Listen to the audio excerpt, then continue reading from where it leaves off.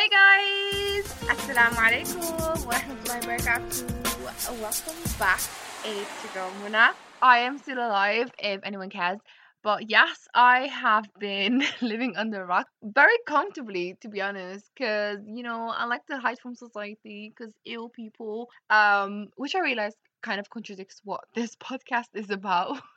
If you are new to the podcast, then Simply Mona is all about psychology related subjects. More so, I try to focus on positive psychology and well being and how we can just thrive as human beings. In the past, I've also discussed topics such as empathy, resilience, I've talked about the love languages, self love, and all of that good stuff. So if that is right up your alley, then get yourself a cuppa, have a seat, and enjoy the ride. Now, generally speaking, psychology traditionally focuses more on mental illnesses and other psychological problems and what's best to treat those. However, positive psychology looks at how us normal folk can become much happier and live more fulfilled lives. We all know someone who always seems to be happy. I mean, genuinely happy, despite of all the challenges and difficulties that they may face in their life. And it makes you think, I wish I could be like that as well. What is happiness though, and how do you define this yourself? People define happiness differently. It varies from each individual. Now, while some research suggests that happiness is influenced by genetics, people can actually learn to be happier by just developing these components of positive psychology: optimism, gratitude, and altruism. I would like to focus for this episode on the concept of altruism. Altruism involves the unselfish act for other people. It's an act of kindness. And I know there's some critics out there, and I know people are going to come for me, all you negative Betties that question the motivation behind these acts. Do you know what? We're going to talk about it. Today, we're going to talk about it and see what can be the motivation behind this, whether it's selfless or actually selfish. We want to figure out what inspires these acts of kindness, what exactly motivates people to go out of their way for someone else without expecting anything in return. Altruism is one aspect of what is known as pro-social behavior in psychology. Pro-social behavior is an action that benefits other people no matter what the motive or how the giver benefits from this action. While all altruistic acts are pro-social, not all pro-social behaviors are completely altruistic. We might help others for a variety of reasons such as guilt, obligation, duty, or even for rewards. Now, let's go through the different types of altruism and how they may each have a different motivation behind them.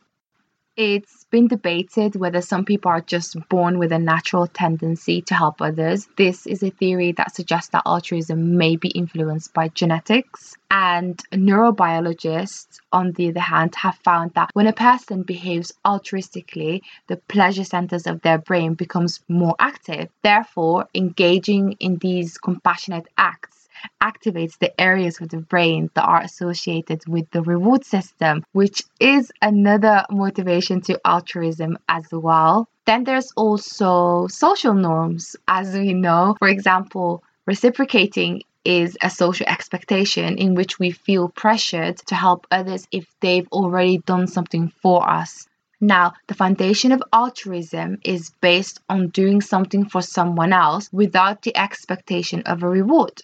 However, there is still often not so obvious cognitive incentives that motivates these acts as well. For example, we might help others to relieve our own distress, or because being kind to others upholds this view of ourselves as kind people, which we of course like. And people are also more likely to engage in altruistic behaviors when they feel empathy for the person that's in distress. You're more likely to help someone if you like them And lastly, altruistic acts may also alleviate the negative feelings associated with seeing someone else in distress. This essentially just means that seeing another person in trouble causes us to feel upset or makes us feel uncomfortable, but by helping them, this reduces the negative feelings that it brings. So, that might be also considered a bit selfish as well, because you're trying to help yourself by helping them.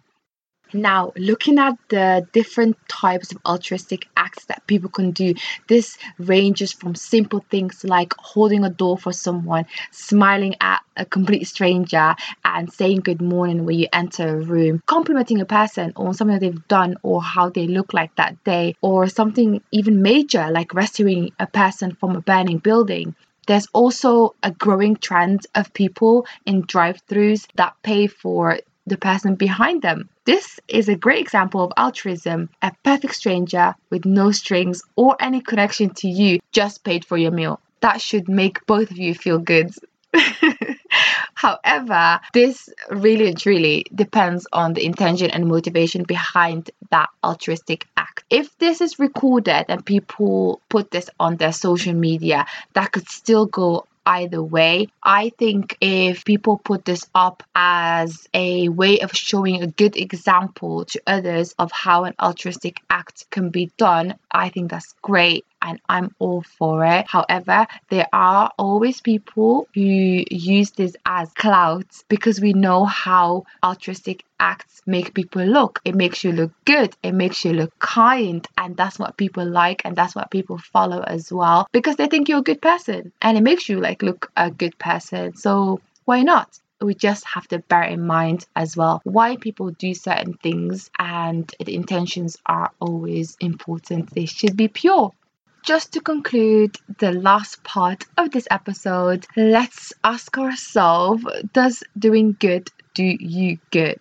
Helping others has actually shown to have a positive effect on your mental health and well-being. And you guys, if you know me, when it comes to well-being and anything that pushes us towards a positive direction, I'm all for it. I'm here to support it.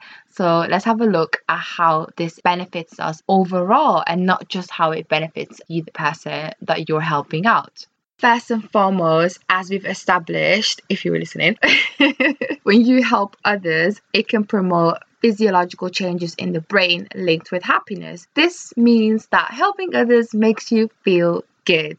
Linking into this, being aware of your own acts of kindness as well as the things that you are grateful for, it can increase feelings of happiness, optimism, and overall life satisfaction. So doing good helps you to have a more positive outlook about your own circumstances. And lastly, but definitely not least, and my personal favorite, being kind is contagious. Acts of kindness have the potential to make the world a happier place, and an act of kindness can improve feelings of happiness, optimism, and feeling, more confident and being in control. This also encourages others to repeat the good deed that they've experienced themselves, which contributes to a more positive community. What more can you possibly expect and want? I just want to end this episode with this quote. If it helps anyone, ordinary people can have a great impact on the world if